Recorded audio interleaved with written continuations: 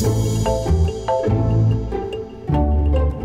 and welcome to Beckett Talks, the new podcast from Leeds Beckett University. In these podcasts, we'll be showcasing our diverse community of students and academics, touching on the important themes that surround universities today. Hello and welcome to this summer episode from our Beckett Talks podcast series. Today, Dr. Peter Mills, a senior lecturer in the School of Cultural Studies and Humanities, talks to us about the general history of Roundhay Park, but mainly looking at the history of pop concerts in the park and how that influenced the culture of Leeds as a city. Thank you, Dr. Peter Mills. Hello there, my name's Dr. Peter Mills, and this talk is kind of quite Leeds-centric, I would say. It's a little investigation of the history of pop concerts in Roundhay Park. Leeds is kind of green lung, so we'll be thinking a little bit about the history of the park, a little bit about who actually came and gave these performances, and what we can learn from studying this narrative arc of concerts from 1982 to 2019. What it shows us about the city, but also what it tells us about the way popular music events on this scale have changed over the period. So I'll say a little bit about Roundhay Park. First of all, it was actually a private estate bought by the Nicholson family in 1803 and was in part constructed by men returning from the Napoleonic Wars, which is why the lower lake, or Big Lake, at Roundhay Park is actually called Waterloo Lake. And the big lovely field where I take my dog for walks every morning that separates Oakwood from Roundhay Park is called the Soldiers' Field. It's that connection with giving work to men returning from the Napoleonic Wars. And they effectively built what we see today. So we have the two lakes, the mansion, which was the Nicholson's family home. I always think every family in North Leeds has got a story about the mansion. Birthday party or wedding reception or something. It's a real, community staple. St John's Church on Wetherby Road, the other side of the park. Beautiful Church of England church. It's redundant now, but still magnificent construction. So it was a private estate, but it was bought by the city in 1871 by an MP, actually, a guy called John Barron, B-A-R-R-A-N, and he's commemorated in the park through Barron's Fountain, which you can find sort of in the centre of the park, just above the big lake. Very beautiful structure it is, and his contribution is commemorated inside. There's like a sort of matchbox version of the the Pantheon in Rome. There's a beautiful cupola with the hole in the centre to let the light in, and there's an inscription which records Barron's beneficence in helping the city acquire Roundhay Park. And we're all very grateful to him, as we are to George Corson, who was the landscape architect who kind of fashioned it into a more public space rather than a private estate, because indeed the park was open to everybody in the city, and that promoted the development of transport links out from the city centre and the south of Leeds up to this bucolic spot. 19th century Leeds wasn't a particularly pretty place. Charles Dickens was famously rude about it. But here was an opportunity for the citizens of the metropolis of Leeds to get away from the soot, to get away from the industrialisation. And consequently, the popularity of the park encouraged the development of popular culture, and it became a kind of tourist destination, really, associated with high days and holidays. It was opened to the public by Prince Arthur in 1872. You can go online and find reports and etchings of that particular event. And it became the People's Park, really. I think that's fair to say. And even today there are remnants of the park architecture which shows that it was set up for musical performance. There were a host of bandstands, 4 of which still exist. If you go up to the park, you can see them. Plenty of open space, which has been used for all sorts of musical events. But I guess we can focus in our little study here on the arena. Now, it's the arena that has seen all these major musical events take place. And it's a gift to musical performance because it has a natural acoustic. Okay, and the Greeks understood this, didn't they? If you get the shape of the performance space right and where the audience is sitting, that's going to be advantageous to the people at the back, and everybody will feel like they're involved. Because remember, this is pre-amplification. You know, there were no Marshall stacks or huge PAs or anything. So the music had to be robust enough to be played and heard outside initially. That would mean brass bands and music of popular taste, rather than the classical repertoire. You know, you go to the town hall or the Grand Theatre to hear your Brahms or your Puccini.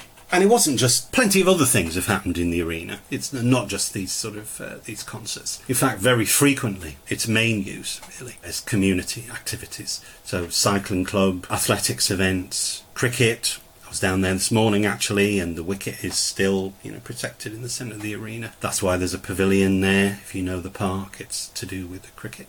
Children's Day, which was a big event in the city, slightly before my time, but there's some beautiful films you can see on various websites and probably on YouTube too. The Children's Day, big event for everybody, real big memory for my parents' generation. Military tattoos, you know, places that needed the big space to create this sort of visual spectacle. For those of a certain age, even Jeux Sans Frontières, the international version of It's a Knockout, Eddie Waring and his dipstick. An episode of that was filmed in the park, July 1976. And again, you can find little fragments of that online, which is quite delightful. But sadly, also in the 70s, the infrastructure began to decay. Kind of the outdoor toilets were closed and vandalised and ruined.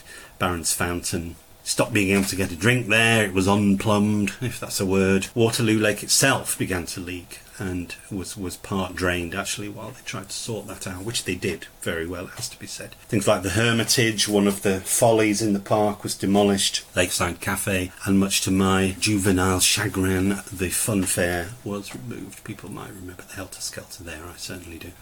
Not great times, late 70s and early 80s for Roundhay Park. But our first arena-sized concert in the park happened on Sunday, July 25th, 1982, and it was a concert by the Rolling Stones. Not just any old concert, it was the last concert of their world tour of that time, and research has shown me it was the last concert by the Rolling Stones for 7 years. They didn't play another gig till 1989, which is kind of amazing, isn't it? Apparently Mick Jagger and Keith Richards were barely on speaking terms for most of the 80s. That was why. So, it's kind of exceptional in a whole host of ways. How did it arrive in lovely Roundhay Park then?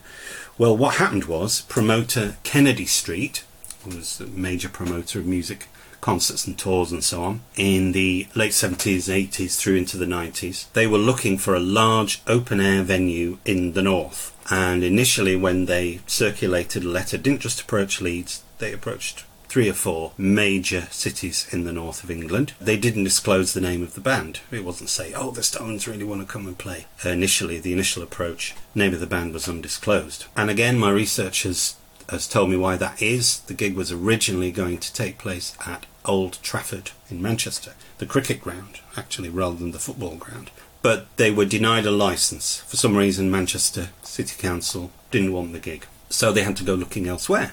And contacted Leeds City Council, and a gentleman by the name of Michael Johnson, who I had the great pleasure of interviewing on this very subject last year, was at that time the music officer for Leeds City Council. And he responded to Kennedy Street's approach, and he suggested Roundhay. And so he invited the boss of Kennedy Street, was a guy called Danny Batesh, who was a club owner and DJ in Manchester in the 60s and 70s, and he'd moved into promotion very successfully. So Danny Batesh came to Leeds. He and Michael Johnson just drove up from town and had a walk around the arena one afternoon, and that was it. Danny Batesh said, yeah, this is great, let's try and do it here. So it was as uncomplicated as that. You know, 2 blokes walking around the park saying, well, here it is, what do you think? It's great, let's do it.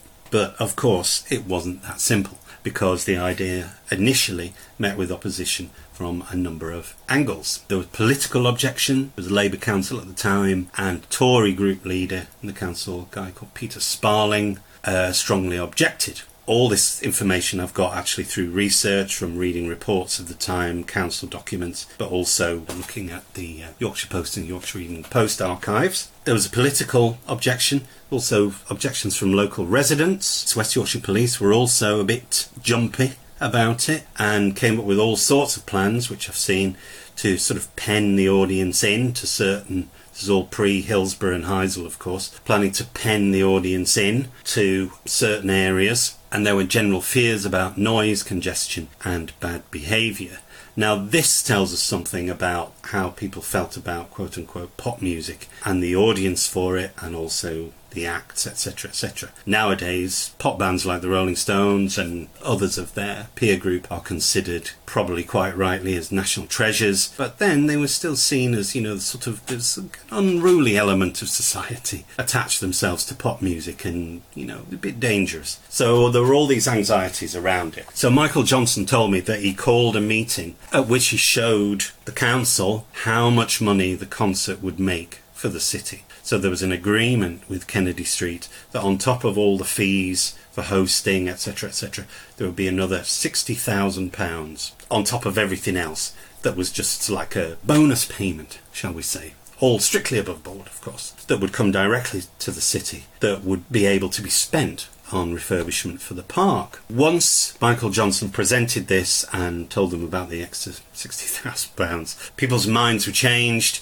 and he left that meeting with the agreement, and that set the ball rolling for the event, and the money itself set the ball rolling for the refurbishment of the park. So, there's the lovely cafe down by the lake now. Monument's been treated better. Friends of Roundhay Park kind of emerged just after this period. A really dedicated group to looking after the park.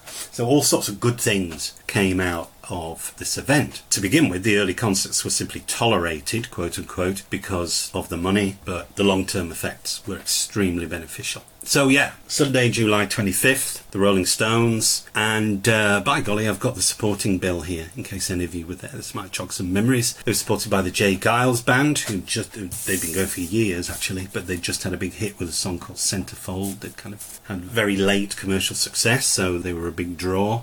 English singer-songwriter Joe Jackson, probably some of you remember him, and then opening the show were a great American blues band, George Thorogood and the Destroyers. Now, Thorogood at that point was like a real sort of young buck. He's kind of a grand master of the blues now, but this is nearly 40 years ago, so he was just starting out. And what was interesting about the concert was that it was an early start. One of the many conditions of the gig was that it had to be over by 7:30 in the evening. And the gates opened at noon, first band was on at 1, the Stones were on stage at 4:30. So the whole thing was done by 7:30. It was a daylight concert. That was one of the conditions that had been imposed on it, which is kind of interesting, isn't it?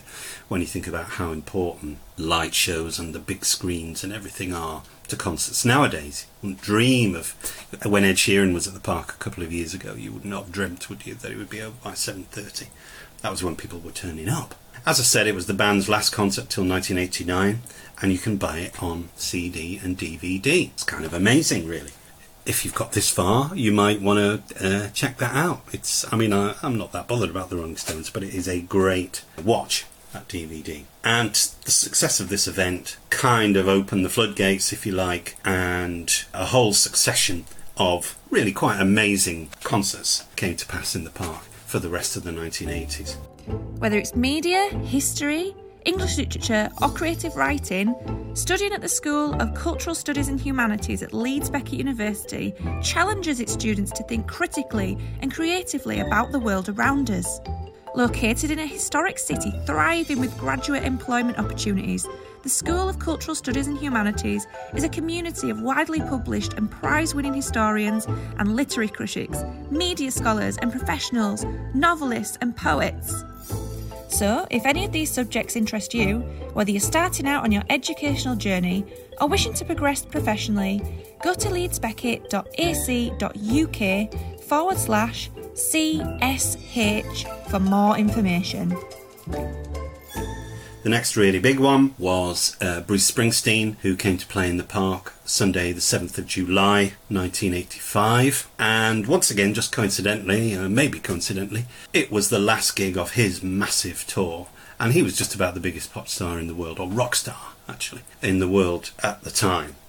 Coming off the success of Born in the USA album. No support for Bruce. He needed all the time to himself. Again, you can go online and you can find images and clips of this concert. £14 to you, Squire, to see Bruce Springsteen in the Park, again promoted by Kennedy Street, and Harvey Goldsmith got in on that one as well. He's the other, legend of British music promotion from that era. Promoted Live Aid that same summer. Rolling Stones, I should have said, actually was £10.50 for the afternoon. So it was evidence that, Leeds was learning to do this kind of thing really well. There's the capacity, 80,000, the scale of the event, bucolic environment. It was well organised and it was well planned, both for the act and the audience. So all of the worries that people had didn't come to pass. Next gigs were in 1987. Again, Kennedy Street were the promoters. So that relationship between Leeds City Council and Michael Johnson in particular, and Danny Patesh and Kennedy Street, very important. It was that relationship really that made it all happen.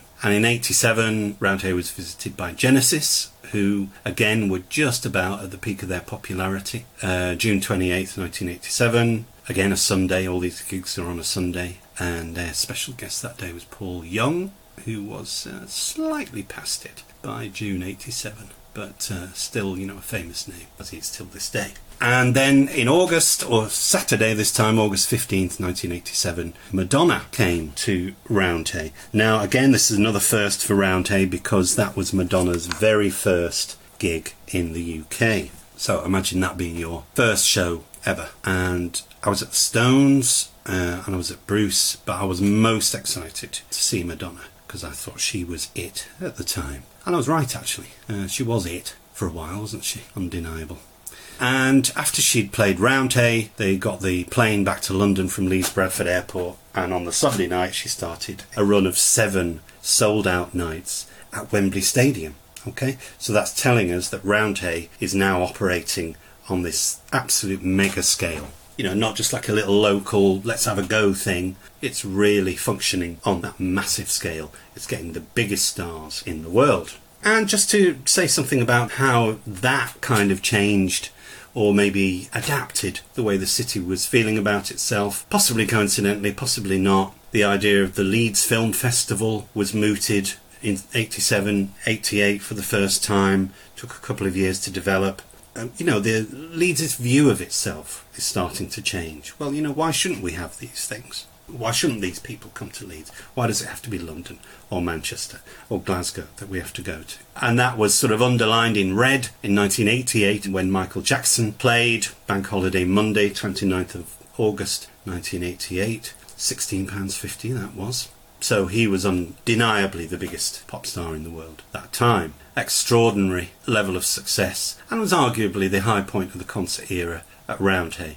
Hailed in the press and in the council as a, quote, a great advert for the city and a great advert for its businesses. And again, just to repeat my previous point, if you look at the itinerary for that tour, Roundhay Park was in the elevated company of Wembley Stadium, Cardiff Arms Park in Wales, Aintree, the racecourse in Liverpool. These were the other places where he played on that British tour. So it just shows the company that they're keeping. In some ways, as I say, that was the high point, really. Simple Minds came in 1989, filled the park. Once you get into the 90s, we had some sort of returners, if you like. Genesis came back. Michael Jackson came back.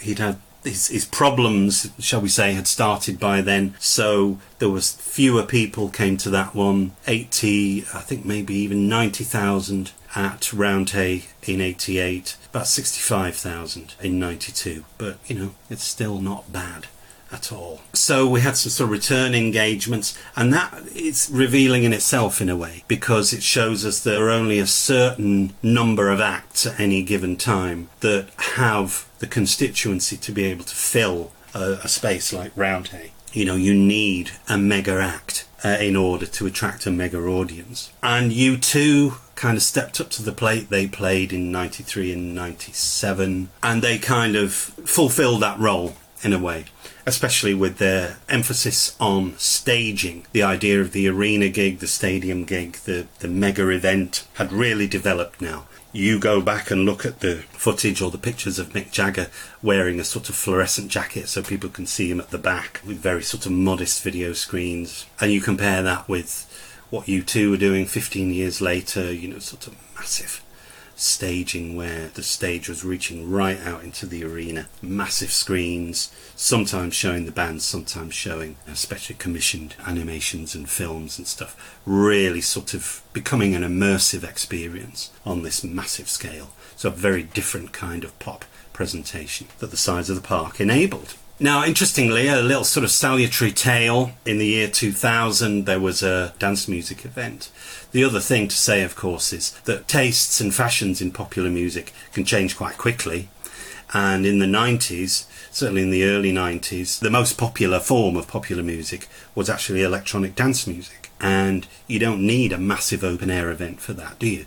You know, you need a club, you need a DJ. It wasn't about the visual spectacle. It was about the music, or it was about, you know, kind of the social aspect of it. So I think that's interesting, and that's one of the reasons that Roundhay sort of fell off the radar a little bit in terms of these huge events. And the Love Parade in July 2000 was not a success, and actually, ironically, realised some of the fears that people had originally held about having events in the park. Because, of course, it was a different thing. It was a weekender, so it was Friday to Monday. There wasn't a focus. It wasn't on a single day. Everybody wasn't there to see this particular act that would come on stage at 7 o'clock in the evening, and then everybody would go home. People came and went. They had to sleep somewhere.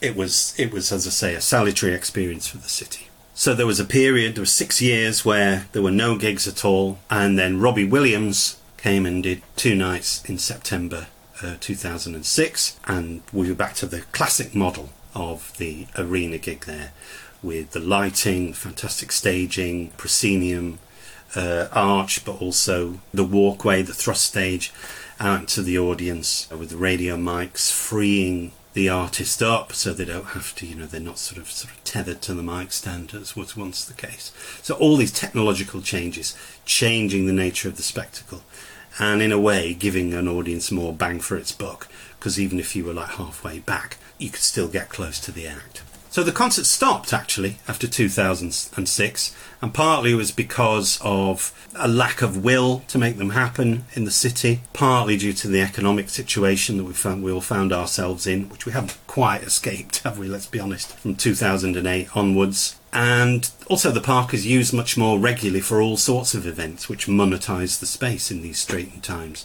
and they're not as disruptive as these kind of big bang events. So sporting events, regular or annual sporting events, are more important now. There was also competition from 1999 to 2002. The Leeds Fest was at Temple Newsam, and complaints then had that moved on to Bramham Park, where it's been since 2003 very successfully. All year, all weather purpose-built indoor arenas arose. Sheffield, that was an ice hockey stadium, of course, but it held its first gig there November 94, but it was Roxette, I think, Swedish sort of power pop duo. Party in the Park, Temple Newsam, Leeds Arena, we love it.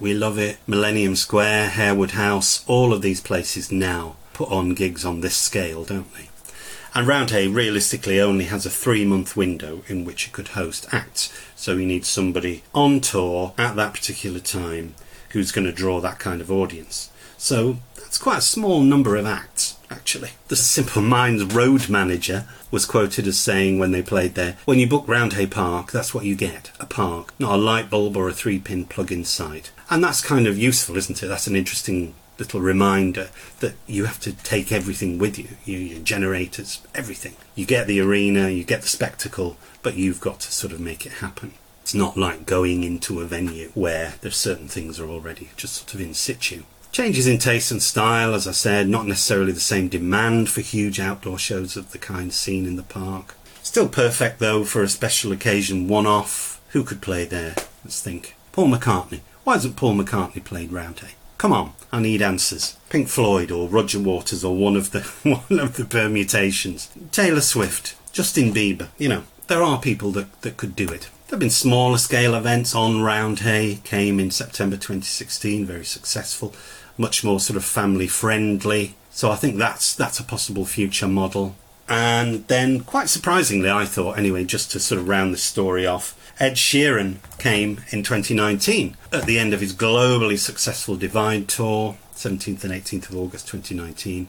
Did 2 gigs in Roundhay, Friday and Saturday, 2 in Ipswich. Unusual venues, you might say, well, it's because he grew up in Hebden Bridge in West Yorkshire, or rather he was born there and spent the first few years of his life there. I think that's right. And then he moved down to Suffolk, so that's why there were 2 in Ipswich. So it was just paying sort of, tipping his hat to the 2 places he lived when he was a kid. And interestingly enough, I saw some of the documentation surrounding these gigs, and some of the 1982 objections were made again in advance of these 2 shows, which I found quite sort of amusing. So what's the future for Roundhay? Post-COVID, who knows? But one thing's for sure, people will always want live music, and Roundhay Park is a natural space for that to happen. And the city should be proud of it and continue to make use of it and look after it. Okay, a little moral to end on. All right. Thanks very much. I hope you found this talk interesting. As I say, there's a longer version of this, which I do periodically in public, and I'm also writing this essay about gigs in the park and the history of music in the park. If you want to drop me a line with your memories, you can easily find me. My email address is p.mills@leedsbeckett.ac.uk, and I'd love to hear from you. All right. Thanks very much, everybody. Thanks for listening. Bye-bye. The Beckett Talk podcasts are released every Tuesday, so don't forget to check our social media channels on Instagram, Twitter or Facebook to find out more details on our next episode. See you next week.